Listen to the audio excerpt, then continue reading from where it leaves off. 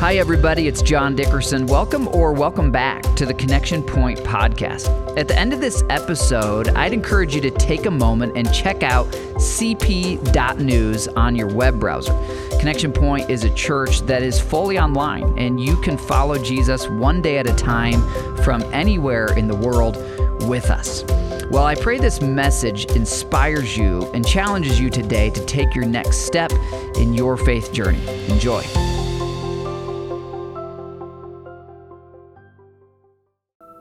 All right, we're kicking off a new sermon series today. It's one that I believe is going to expand your mind. It's going to fuel your faith. And by the way, if you're here and you're not yet a believer, it's a series that's going to give you a great summary and overview of what Christianity is. So that's every weekend here in October. I hope you'll join us. Really, we want to give you a confidence that you understand what the Bible means and what the message is as a whole, from beginning to end. So these are big things. They are expansive things. So let's start a little closer to home, something much smaller, much cuter, our own kids. Let's start right there, and I want to show you some kind of funny examples of what life can be like when you don't understand how it works, and you keep trying your hardest, but the same thing keeps happening. Feel free to laugh as you look.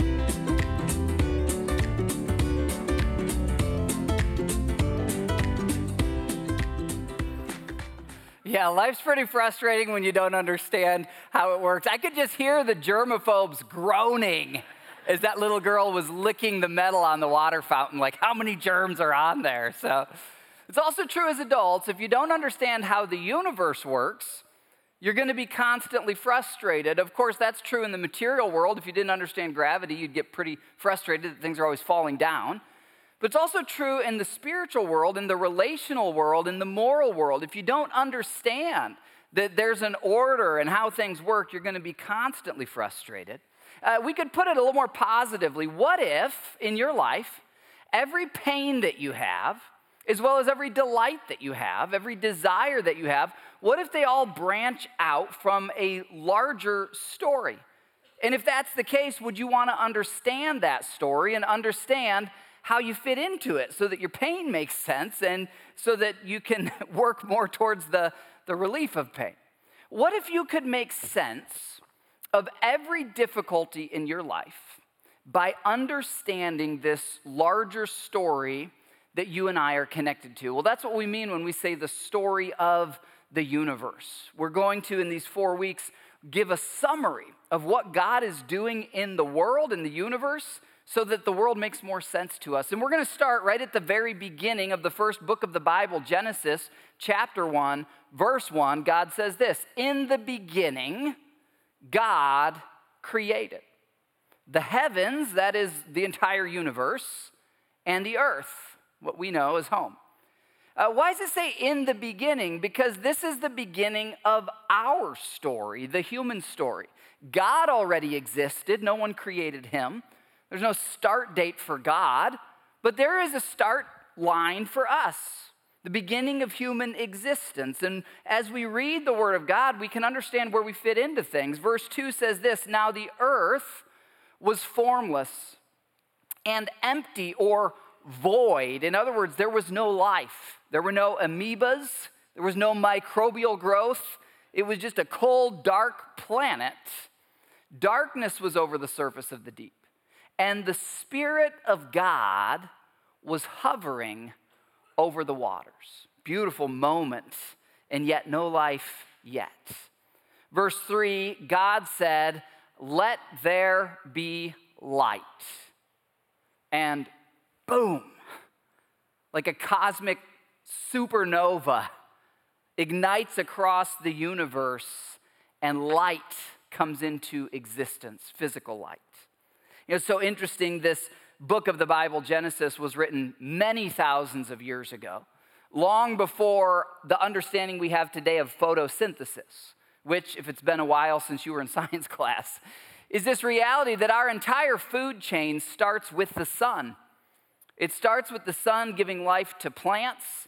Plants are able to transform that energy into energy that we can digest and all the animals can digest.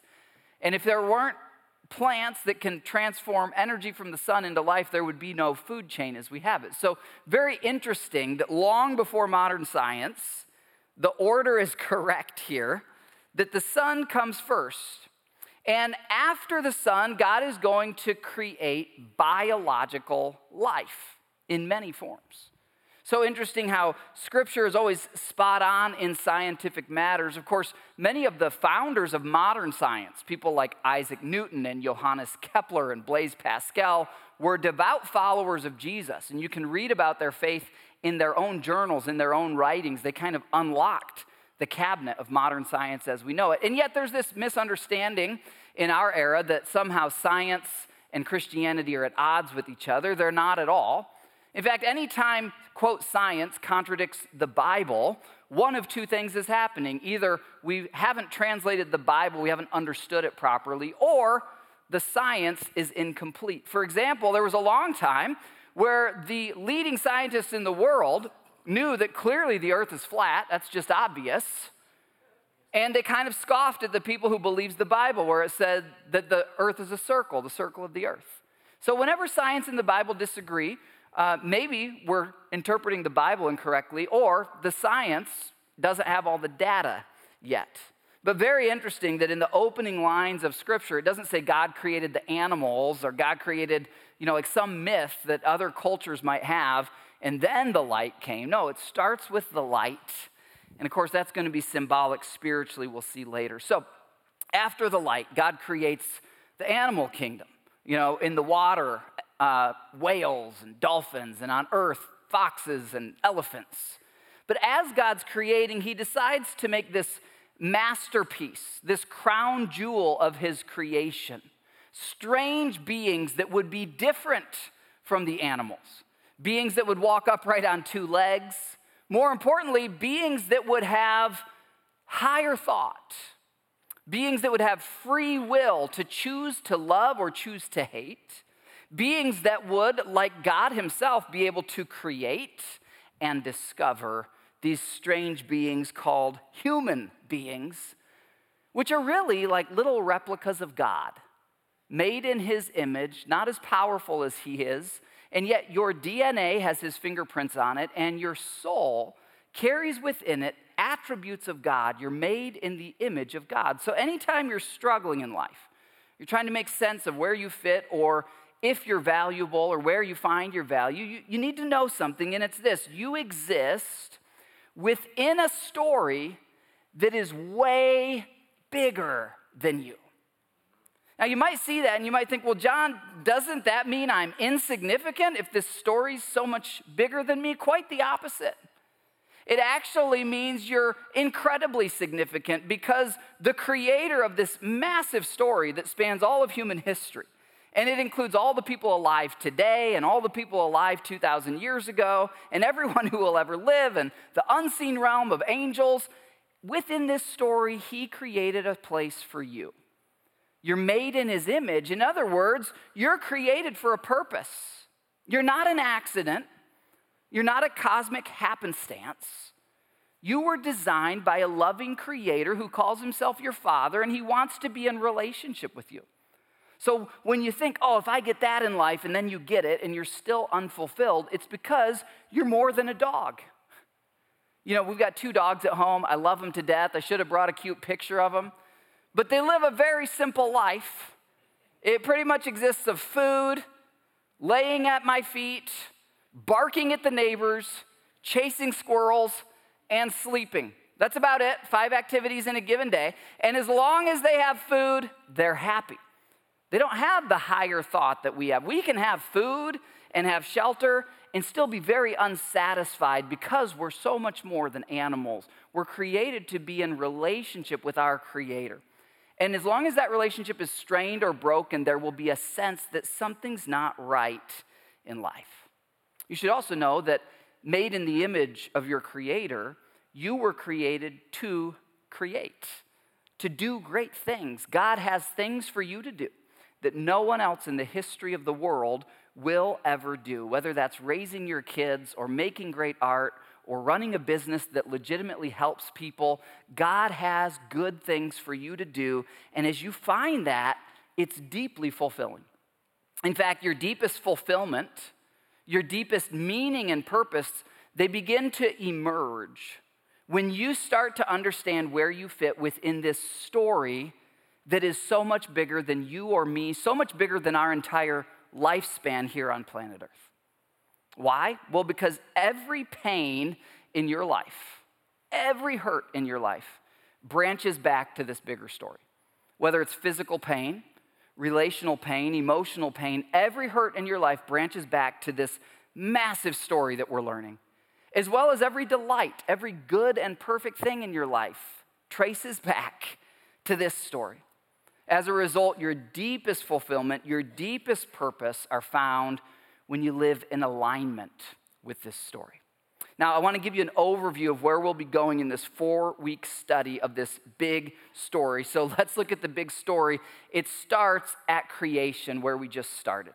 And as you see down there at the bottom, Jesus creates the universe in unity with the Father and the Spirit. It's one God in 3 persons. Not doing a deep theology lesson on that today. We call it the Trinity. It helps us understand it. It's difficult to understand. If it confuses you, don't worry, it confuses me too. But it does make sense as you read the whole of Scripture. There's one God in 3 persons. God the Father, God the Son, that's Jesus, and God the Holy Spirit, who now lives within followers of Jesus. In fact, this is present at creation. Genesis 1, verse 26. After God has created the animals, and something's missing. All the planets are spinning, Earth is functioning, the animals are roaring and everything. Something's missing. And God says this, let us make mankind in our image. So if you didn't understand the Trinity, you'd read that and you'd say, does this God have a multiple personality disorder? Why is he referring to himself as us and our? It's because he's one God in 3 persons. Well, soon after this perfect world, and he creates these 2 beautiful, perfect human beings, a husband and a wife, Adam and Eve. They live in a fully organic garden with perfect food. They're never going to get zits. They're never going to get sick. They're never going to die. There's no cancer. There's no death. There's no pain. But there is an enemy in this story, a villain of sorts. We call him Satan. He's actually a fallen angel who had rebelled against God in heaven. And when he got kicked out of heaven, he took 1/3 of the angels with him. So when you hear people refer to demons biblically, in reality, demons do exist. They're in the unseen realm. They are powerful spiritual beings, as all angels are, and they're loyal to Lucifer, who rebelled against God. So Lucifer slithers his way in the form of a serpent to this perfect garden, and he says to these 2 perfect humans who don't know what evil is, he says, wouldn't you want to know? God has not even given you the knowledge of evil. Now, because we know evil, we'd say, that's a great thing. I'd love to live in a world where you don't even know the existence of evil. That's the world God created and intended. But Satan slithers up and he says, God's holding out on you. There's a whole other half of the universe that you haven't seen. You've never seen evil. And almost like a child predator, I mean pure evil, he whispers and says, wouldn't you want to know the other side? And Adam and Eve, they fall for it. And in that moment, unleashes evil across humanity. The planet itself, we're told in the book of Romans, breaks. Tectonic plates break. Evil infects every part of the planet. And now the animals are all going to die. Our bodies, our DNA is now broken to where we die. We were immortal before. and spiritually. We're broken away from God, completely separated from him. We need to know this because it's as a result of evil that war, famine, racism, pain, hatred, jealousy, evil of every kind exists in our world. God didn't choose for us to have those things in our world. Satan, and as he deceived Adam and Eve, the three of them chose that. It's important that you know there on the right that Satan is referred to in Scripture as the prince of this world.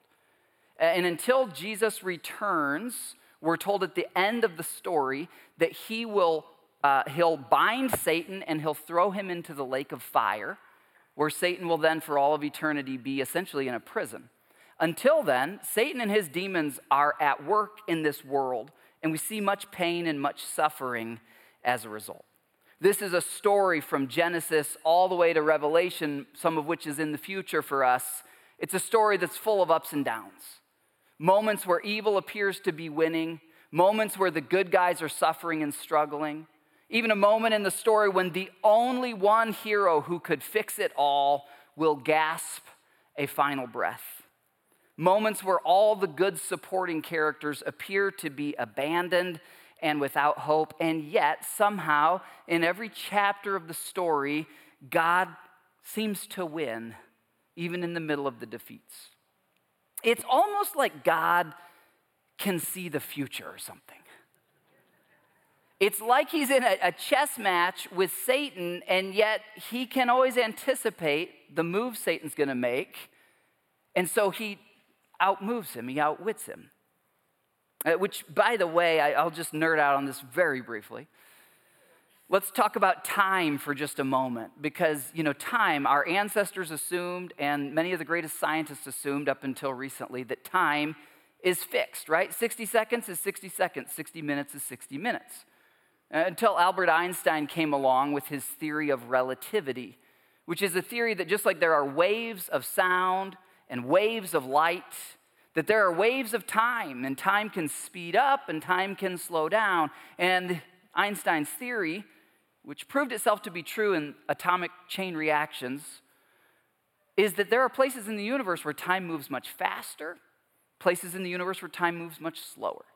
Well, that theory of relativity has essentially become the consensus among the people that are called space astrophysicists, the people who explore the fabric of the universe. Who would have thought? Time can speed up, time can slow down. Did you know that Scripture, thousands of years ago, wrote this about God, that with the Lord, a day is as 1,000 years, and 1,000 years is as one day.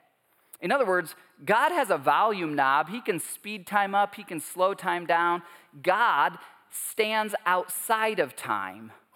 When he created us, he kind of created time. And when he came into our world in the person of Jesus, he stepped down into time, into our story. But he's not bound to time like we are. It's incredible. The God that we serve, he's this brilliant main character of the story who has unrivaled powers, and he's going to show us those powers not only in the reality that he created everything, created suns and galaxies and animals and you. I mean, if you were to look up, when I was going through my balance issues in August, I did a deep dive on just the balance system inside each of your ears. It's incredible. Same is true of your eyes. The same is true of your immune system. I mean, the incredible intricacy. You're far more intricate than an iPhone. You're far more intricate than a Tesla. You're far more intricate than a space shuttle. You have more moving parts that work together. It didn't happen by accident. He's an incredible creator. And we sometimes wonder, why is he allowing Satan to do this? I don't have all the answers to that. But I do know that all the pain Satan has unleashed on planet Earth, it will end. And one day we'll look back.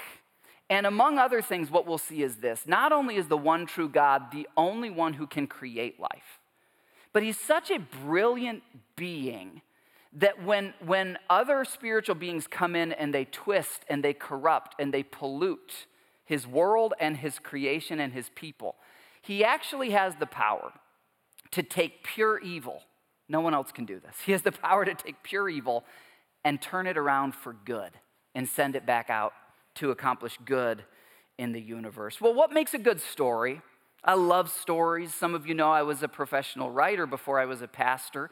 I love the elements of a good story, whether it's true story, which we call nonfiction, or made-up story, which we call fiction. All the elements of good story are in the story of Christianity. A genius literary professor named C.S. Lewis started his adult life as an atheist. Lewis lived in England not too long after Charles Darwin. So C.S. Lewis was educated in that era in England where if you're smart, you believe Darwinism, and we've evolved beyond a need for God. You know, God was this kind of old caveman myth that people needed, but we don't need that anymore. Now all we need is science, and that's what C.S. Lewis believed for a lot of his life. C.S. Lewis was the professor of literature at both Oxford University and Cambridge University, the number 1 and 2 in the world when it comes to literature. And as such, knew story and what makes a good story inside and out. And as such, especially in that era, these kind of professors, they would learn all these ancient languages so they could read the old stories. Lewis, when he started to read the Bible, approached it thinking it would be a book of myths. But as he read it, he started to realize, well, these are real places. These are documented archaeologically. And as he looked at the ancient manuscripts, knowing that Genesis was written about 1,500 years before Revelation, and these 66 books compiled somehow create this gorgeous literary bookend from start to finish, he became convinced that there was a higher hand involved in the authoring across multiple continents and over 30 people of what we call the Christian scriptures. Lewis ultimately became convinced that the Bible's true and that Jesus is God. He became a believer, wrote a fascinating book. If you're here and you're not yet a believer and you're intellectually curious, I'd recommend his book called Mere Christianity, not mirror, but mere, M-E-R-E as in small, Christianity. Lewis, brilliant writer. In fact, one of his good friends, a guy named J.R.R. Tolkien, wrote a book called The Lord of the Rings. Tolkien was also a follower of Christ. And Lewis wrote a pretty well-known book called The Chronicles of Narnia, a book for kids, which J.K. Rowling, the author of Harry Potter, grew up reading C.S. Lewis. And her 4 houses at Hogwarts in Harry Potter are actually modeled after the 4 main characters of C.S. Lewis's story. But the point is this: Lewis reached the point where he said, the Bible contains all the elements of a great story, not because thousands of years ago people knew those elements and wrote it to model a great story, but because it is the story. And the reason we call these the elements of a good story is that they're written in our souls. They're shaped upon us, that this is reality. And what are some of these elements? Every good story has a main character. Every good story has a hero. Every good story has a villain, a crisis of some kind. And every good story has all these supporting characters across the range. What is this in the story of the universe? Well, the main character is God. Sorry if you thought it was you. It's not, okay? There's a hero, it's Jesus, who is God, who stepped down into time and in the process stepped into a human body. Why? So that we could better comprehend this God that's beyond our minds. There's a villain, we've described him, this fallen angel named Lucifer. And then there's the supporting characters. That's where we show up. There's about 8 billion of us today on planet Earth. We don't know the number of the angels. We know that the angels, by the way, are these muscular spiritual beings. We can't see them with our eyes. But they're described in Isaiah chapter 6. They're described in Revelation. They're described in the book of Daniel. And they're fascinating. If you read those chapters, it's like there's different species almost of angels. Some have 4 wings. Some have 6 wings. Some have 2 wings. None of them are precious moments figurines, okay? Some have the head of a lion. Some have the head of an eagle. Some have eyeballs all over them. I mean, these things are freaky powerful. We're told in Hebrews that when Jesus came to earth, he was, quote, made a little lower than the angels. In other words, in the hierarchy of abilities, angels are smarter than us, and they're stronger than us. So thankfully, 2/3 of them are on our team. But you can't go up against an angel or a demon, a fallen angel, in your own strength. These supporting characters, I mean, you talk about a big story. You think about something like Harry Potter or Chronicles of Narnia or Lord of the Rings, as the different books add, you get all these dozens of characters. We're in a story that has 8 billion human characters alive today, but our story also includes all the humans who were alive 100 years ago, 1,000 years ago, all the way back to creation, and all these angels. I mean, this is an epic, massive story that you have a part in. By the way, here's a dangerously simple point. I hinted at it earlier, but you're not the main character of your story. Jesus is. Now, it's normal to live life as if you're the main character because that's how we see the world, right? We see it out of our own eyes, and we're much more aware of what's happening around us than on the other side of the planet. But if you live life as if you're the main character, you're going to live a pretty small life. When you realize that Jesus is the main character and you start to invite him to lead you and shape you, you start to become part of something much bigger than you. And this is a foundational turning point of submitting to God versus making ourselves God. In fact, this is exactly the turning point when Satan lured Adam and Eve away from God. He came to Eve and Adam and he essentially said, God's holding out on you. You know, he's the main character. He knows stuff you don't know, i.e. the knowledge of evil, which in Scripture, knowledge always means the experience. Eve, wouldn't you like to experience evil? Doesn't that sound great? And he talks her into it because she decides, and Adam decides, let's put ourselves at the center of the story. This is part of the Christian story that just contradicts the spirit of our age. Every commercial you see on TV, every Instagram post that has a hook to get your attention is all about you, yours. And your life, if you make it all about yourself, will not go well. But if you'll make it all about God, you'll be surprised how it falls into place. By the way, do you know what the original sin was? We're talking about Eve in the garden. What was that first seed of sin that sprouted up, and off of that plant of sin comes jealousy, rage, anger, racism, rape, murder? All the sins came from this one first sin. We're told that that original sin happened prior to the Garden of Eden when Lucifer himself rebelled against God. When Satan, who, keep in mind, we described how glorious these angels are, Satan was a worship leader in the courts of heaven. So you can imagine this kind of beaming glory of God, and all these angels are sort of basking in God's glory, and Lucifer's right there leading the worship, and he's kind of feeling the heat of the glory of God, and somewhere he gets this thought, why are they not worshiping me? And the original sin was what Scripture calls the sin of pride. This was all defined thousands of years ago. The word pride in the Scriptures means to elevate yourself above God, or even equal to God, rather than submitting to God. Pride was the original sin. And then when those angels rebelled with Lucifer, he took a little piece of pride into the garden, and that's ultimately what Adam and Eve fell for as well. By the way, it's very interesting. Pretty much any week of human life nowadays, you can look up, and as you get to know this story, let's look at this big story arc here, you will find all these promises and predictions from the Old Testament as well as from the New Testament coming true in our lifetimes. For example, Israel. Israel's a real person who actually lived in Genesis, and that entire nation is descended from him. And it's a nation that Satan absolutely hates. God loves, they're his chosen people. Now, Jesus loves all the people of the world. He died on the cross for all to believe. So he loves anyone who's hurting as a result of that conflict.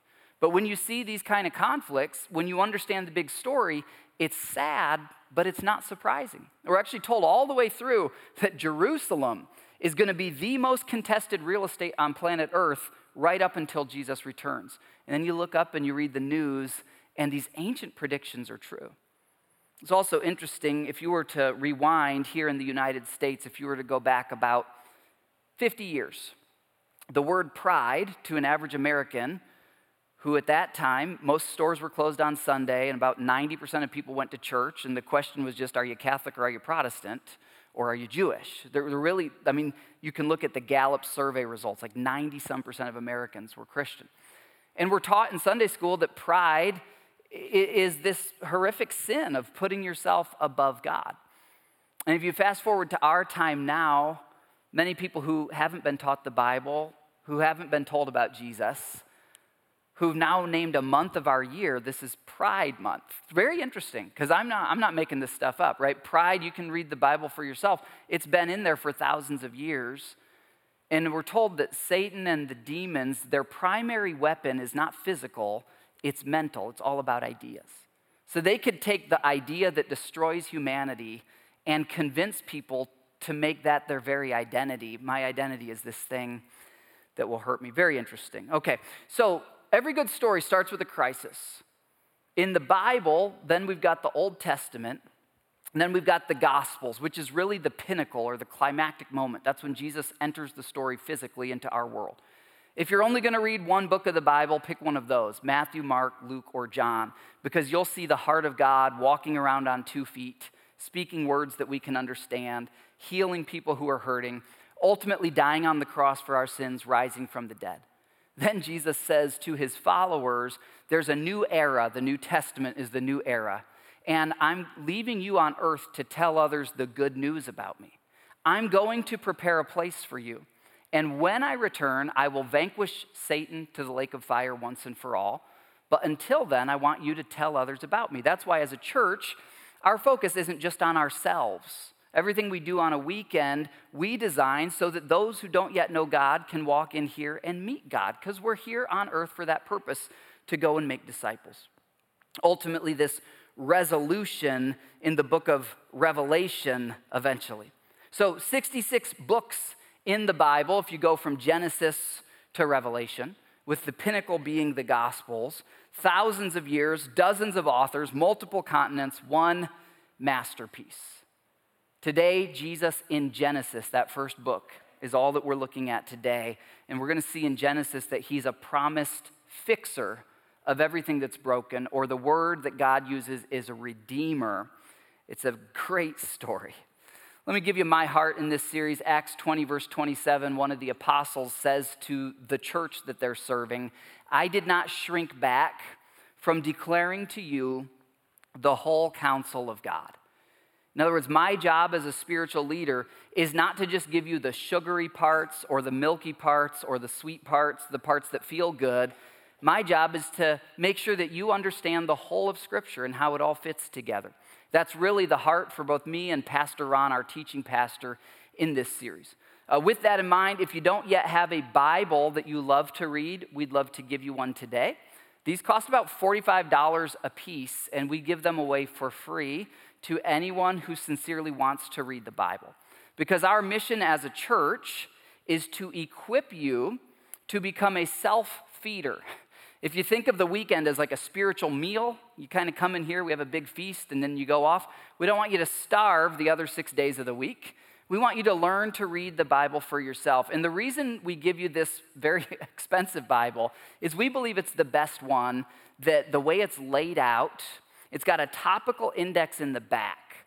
So you can look up any topic. Right now, if you're curious about Israel, you can look up Israel. It'll lead you to passages about his story.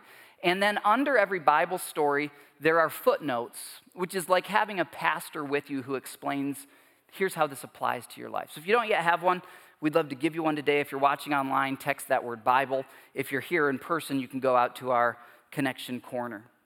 Let's talk about another theme of Genesis as I've studied it with fresh eyes. I've really been praying for you guys this week, studying this and thinking, Lord, I don't want this to feel like a seminary lecture.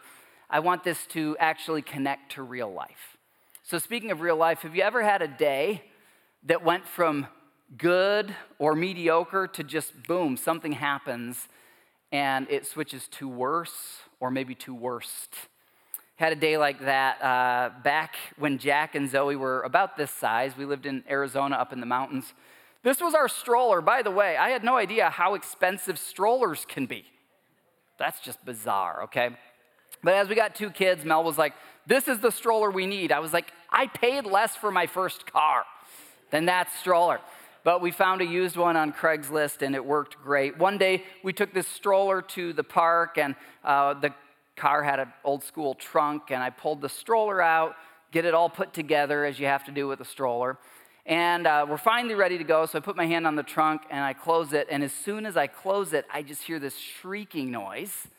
And I look down, and Jack, my son, is standing there, and his fingers, 3 of his fingers he had them right inside the fender where the trunk closes, and they were jammed inside there. So I start, pushing the button on the fob, the key fob, and the trunk won't go up. I have to run up to the front of the car, push the button in there. The trunk flips open. His fingers are all red. He's crying, but, we watch, and he can still move them. And as we keep an eye on him, it's like, okay, thankfully it was a car that had a pretty big gap there, and he was okay. But as a result of him screaming like that, my body went into shock, essentially. I had this shot of adrenaline, shaking. And for the rest of our walk around the park, I was not enjoying my walk around the park. I was in fight or flight mode. In fact, my body kind of stayed in fight or flight mode until I woke up the next morning after a good night of sleep. And I wonder, have you ever had a moment like that? Or have you ever had a season of life where one bad thing happens, and then another bad thing happens, and then another bad thing happens, and you just start to think, where is God? When your life story takes a turn for the worse or the worst, where is God? Really, Genesis has 4 stories in it, and every one of them takes a turn for the worse. And every one of them, it looks for a while like, where is God? And there's a couple themes in here for us to notice. One of them is this: we are far more vulnerable than we think. Every one of these stories, from Adam and Eve, then you've got Noah, then you've got Abraham and Sarah, you're going to have Joseph at the end. Every one of them, these people, as well-intentioned as they were impossible to fix their life. It was impossible for them to fix life on their own. On our own, we're powerless to outwit this villain of our souls, Satan. Apart from God, we're helpless. We need a hero who can fight our villain. We need a hero who can defeat the one who brought death into our lives and the one who has brought sin and evil into our lives. We need some expression of this almighty God who exists in 3 persons and is almost outside of our dimension. We need some expression of him that we can touch and feel and see and understand. So where is God in our pain? Well, starting in the very first book of the Bible, we get the fall in Genesis 1. And then the last story of Genesis is this guy named Joseph. Joseph is a favored son, but his brothers are jealous. They hate him. They sell him as a slave. And Joseph's life goes from great to terrible in one day. Then, as a slave, Joseph works as hard as he can. He works his way up in the household of the plantation he's at, and then he gets lied about by the plantation owner's wife, and he gets thrown into prison, accused of, trying to sin against her. And it just seems in his story like, where is God? In fact, the word God, the Lord, is not in there a lot. But we're told this in Genesis 39, verse 21, the Lord was with Joseph in the prison. And this is a literal true story, but it is also for us a metaphor of the prison of this life, the prison of these bodies that get sick, the prison of our mistakes and the mistakes that others have made against us, and we can feel like, God, where are you? And if you have trusted in Jesus, if you haven't yet, you can do that today. You simply call out, Jesus, be my Savior. Once you invite him to be your Savior, he will never leave you or forsake you. He's with you in the prisons of life. He's with you in the pains of life. The very final chapter of Genesis, Joseph is in a position where he's now in charge of all of Egypt, the world superpower. There's a famine in the entire region, and no one else has food, but he's stockpiled 7 years' worth of food because God showed him to do that. And the very brothers who had sold him as a slave, they come in dehydrated, emaciated, starving, and they kind of crawl into his presence begging him for food. And they've done evil to him, and now he has the chance to do evil right back at him, as we all would, human nature would. And instead, Joseph, who becomes a picture of Jesus, forgives them. He forgives them. And as he forgives them, he gives, at the end of this first book of the Bible, this theme for the whole story. He says, you intended to harm me. Your chess move was to mess me up, but God saw that move coming, and he positioned me so that your move toward evil would ultimately become a move toward salvation. And this is a picture of what God promised thousands of years ago that he would do through the whole human story, that where Satan intended to harm God's creation, for all who will simply believe Jesus and just hang in there and trust him, every evil in your life will, in time, be turned for good by this one hero of the story who has the power to do that. There's this kind of literary genius, if you look at Genesis as a book of literature, that it starts with a catastrophic fall and it ends with a God who has the power to turn pure evil into good. And so that catastrophic fall isn't permanent. It's going to be repaired. Here's the point for you. If God can plan and orchestrate all of that over the course of millennia and generations and nations and continents, and he can weave it all together, then you can know this. You can rest easy where there's brokenness and pain in your life, that God has a plan for you. He's not the author of pain, but he's the one who promises to work all pain for good. Joseph's story is the final, as I mentioned, of these four major stories here in Genesis. And in each story, there's moments where it looks like God has nodded off or walked away, but he's actually present. He was there creating. He was there protecting Noah in the flood. He was there with Abraham, guiding him. He was there with Joseph in the prison, and he's here today. Each story in Genesis is a microcosm or a miniature story that shows the big trajectory from creation to ultimately Christ returning to turn everything for good. I can't unpack these, but I'll give you just a few ways Christ is represented. At creation, he provides. With Noah, he protects. With Abraham, he keeps his promise and he rewards Abraham's faith. With Joseph, he transforms evil, pure evil, into good. Jesus is foreshadowed in all of these. Back at the Garden of Eden, as soon as Adam and Eve sin, God actually kills the first animal. The first death comes after sin. God makes a blood sacrifice, uses the skin of that animal to cover the shame of Adam and Eve. And it's a foreshadowing of the Lamb of God who will one day take away the sins of the world. Lucifer, God speaks directly to Satan and he says, okay, you have bruised the heel of humanity. And humanity will live with bruises for a long time, but I will send one, a descendant of Eve, Jesus, who will crush your head, Satan. He'll crush the serpent's head. At the flood, yeah, let's celebrate that. I'm thankful for that. At the flood, we see humanity on the whole, just a few generations from having walked with God, and they turn completely away from God. They redefine morality, that every person can decide what's right and wrong for them, which we see happening right now. And it sounds cute in a university lecture hall that's air-conditioned. We all get to pick what's right and wrong. Great. Until you realize that your classmate believes it's right to kill you and eat you. Well, wait, not anymore. No. Not if it means killing people. Well, then where is the line? Humans will inherently, we've got this sin nature that we inherit from Adam and Eve, and we turn away from God and we fall for Satan's lies over and over. In Noah's time, Scripture says that evil spread to the point that every person was sinning continuously. I mean, just imagine a world where people are physically abusing each other, raping each other, stealing from each other, wronging each other, lying to each other, just all the time everywhere. And finally, it's like, this is just too much. But God sees one righteous family, Noah.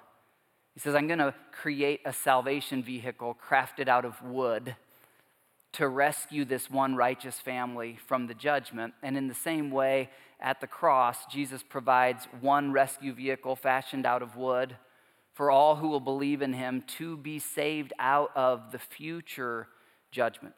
Abraham and Sarah teach us that God wants a relationship with you. You can leave what you know to follow him, and I know it's scary, but it's worth it because he's got bigger plans and dreams for you than you can imagine. He tells Abraham, you're going to be the father of many nations. Abraham will be the predecessor of a guy named Israel, from whom the nation of Israel is named. And if you do genetic testing, Abraham's other son, essentially the father of the Arab world. These guys were brothers. And you can test the genes. They go back to one guy. That's Abraham. And God gave all these promises for Israel, that it would be attacked, that it would be under spiritual oppression, that ultimately the Messiah would come, that many would reject him, but that he's going to sustain them until Christ returns. Which, by the way, can I just say this? Because I used to be a journalist and I used to doubt that any of this was true. If you just study the history of Jewish people and how they have survived, and from Hitler to the Soviet Union, all the way back, all the oppression they've been under, if there's not a supernatural realm, I don't know how that story makes any sense. And it's just real. I mean, it's undeniably real that this little group of people is always oppressed and somehow they always exist. Anyhow, okay, Joseph's story, pure evil, which we see right now in our world. God has the power to turn it for good. Well, all of these point to a coming Messiah. In John chapter 1, one of Jesus' disciples, the disciple who leaned up against Jesus before he was betrayed by Judas, Joseph, sold for the price of a slave by his brothers. Jesus had 12 brothers, sold for the price of a slave by Judas. John, the disciple who was a big feeler, leaned up against his chest, heard the heartbeat of God in the flesh.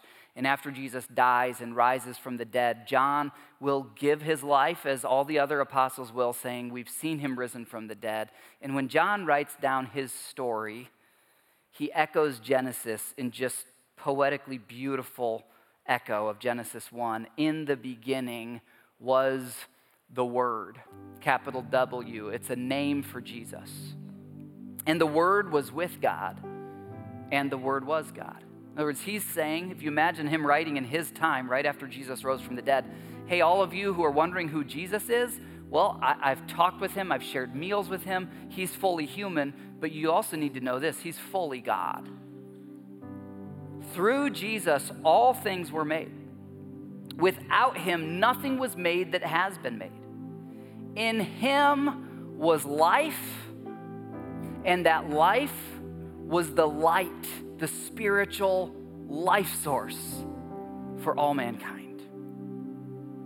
The bottom line is this: the hero in the story of the universe is Jesus as God who came to save us. For those of us who believe that, can we just celebrate that?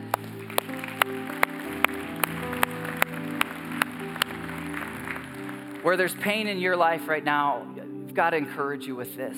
If God can plan and orchestrate all this over languages and civilizations, over world wars and depressions, you can rest easy knowing that God has a plan for your life. And when he promises in Romans 8 that he will work all things together for your good, you can believe that. You can take that to the bank. You think of this kid spraying himself in the face repeatedly, just doing his best. And is that not us some days in life? We struggle and we strain and we strive and it's not working. The great news about this story is that you don't have to figure it all out. You don't even have to understand how the whole story fits together. You simply have to believe the one who does. Trust the one who does. Submit to the one who does. Give him the pen to write your story. The reality is that the day will come, you and I will both be there, when every human from all of history, 8 billion today, many more throughout the past, and every angel in the unseen realm, we will all kneel and we will all declare in unison that Jesus Christ is King of Kings and he is Lord of Lords. And from that moment forward, he will reign forever. And he will reign over a kingdom that he wants you to be in. In fact, Jesus spoke about this kingdom more than anything else. in his Gospels. It's a kingdom where there will be no pain. The knowledge of evil will be gone from us, and it won't be boring. He says we will rule and reign with him. We're not going to be passive. It's not going to be lame. It's going to be the greatest adventure of all eternity. This is reality. And because you have a free will, you're free to deny it. You're free to disagree with it. But that will not change the fact that what we've described today from Scripture is reality, past, present, and future. You think of it this way here in Indiana, where we're always seeing cornfields. If you imagine a farmer who said, well, I'm going to plant my corn in December, and I'm going to harvest my corn in March, he would be free to give it a try. But he would get the results that align with the reality of the orbit of the planet and the light from the sun, and the results wouldn't be good. You can deny God. You can deny that he exists. You can refuse him. You have every right to do so. But you'll get the consequences that align with not aligning yourself to this huge story that God loves you. He cares for you. This is why Jesus came and died on the cross, was to reach you and to help you. So all this said, I've just got two questions to wrap up with. First, have you invited Jesus to be the hero in your story? Have you ever had a definitive moment in life where you've done that? You can do that today. You simply call out, God, I know I've sinned. I know I've messed up. Jesus, I believe you're God. Be my Savior.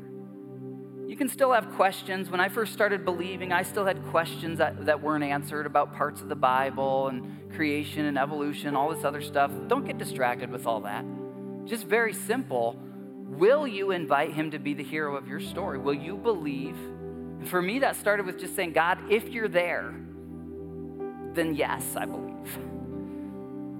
Second, have you asked him, especially those of us who do believe, where you have failure in your life, where you have pure evil in your life, have you asked him to turn that for good as only he can? I'd love to pray this over you. Would you stand together with me? We'll pray together. Father, I want to praise you for being a God who fixes broken things. Praise you for being a God who is vastly beyond what we can understand, and yet intimately near in the person of Jesus.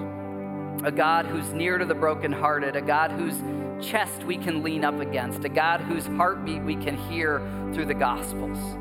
God, I thank you that from Joseph on, you turn evil for good. Turn the evil in our lives for good. Increase our faith. Be the main character in our stories. We pray in Jesus' name. Amen. Well, if today's episode encouraged you or helped you in any way, we would invite you to keep following Jesus with us. We send out a daily video text devotional. You can receive that, and you can learn how to gather with us online or in person for our weekend services. All of that is available over at cp.news. That's the letter C, the letter P, .news on your phone or desktop or tablet browser. Thanks again for joining us, and please join me again next week for the Connection Point podcast.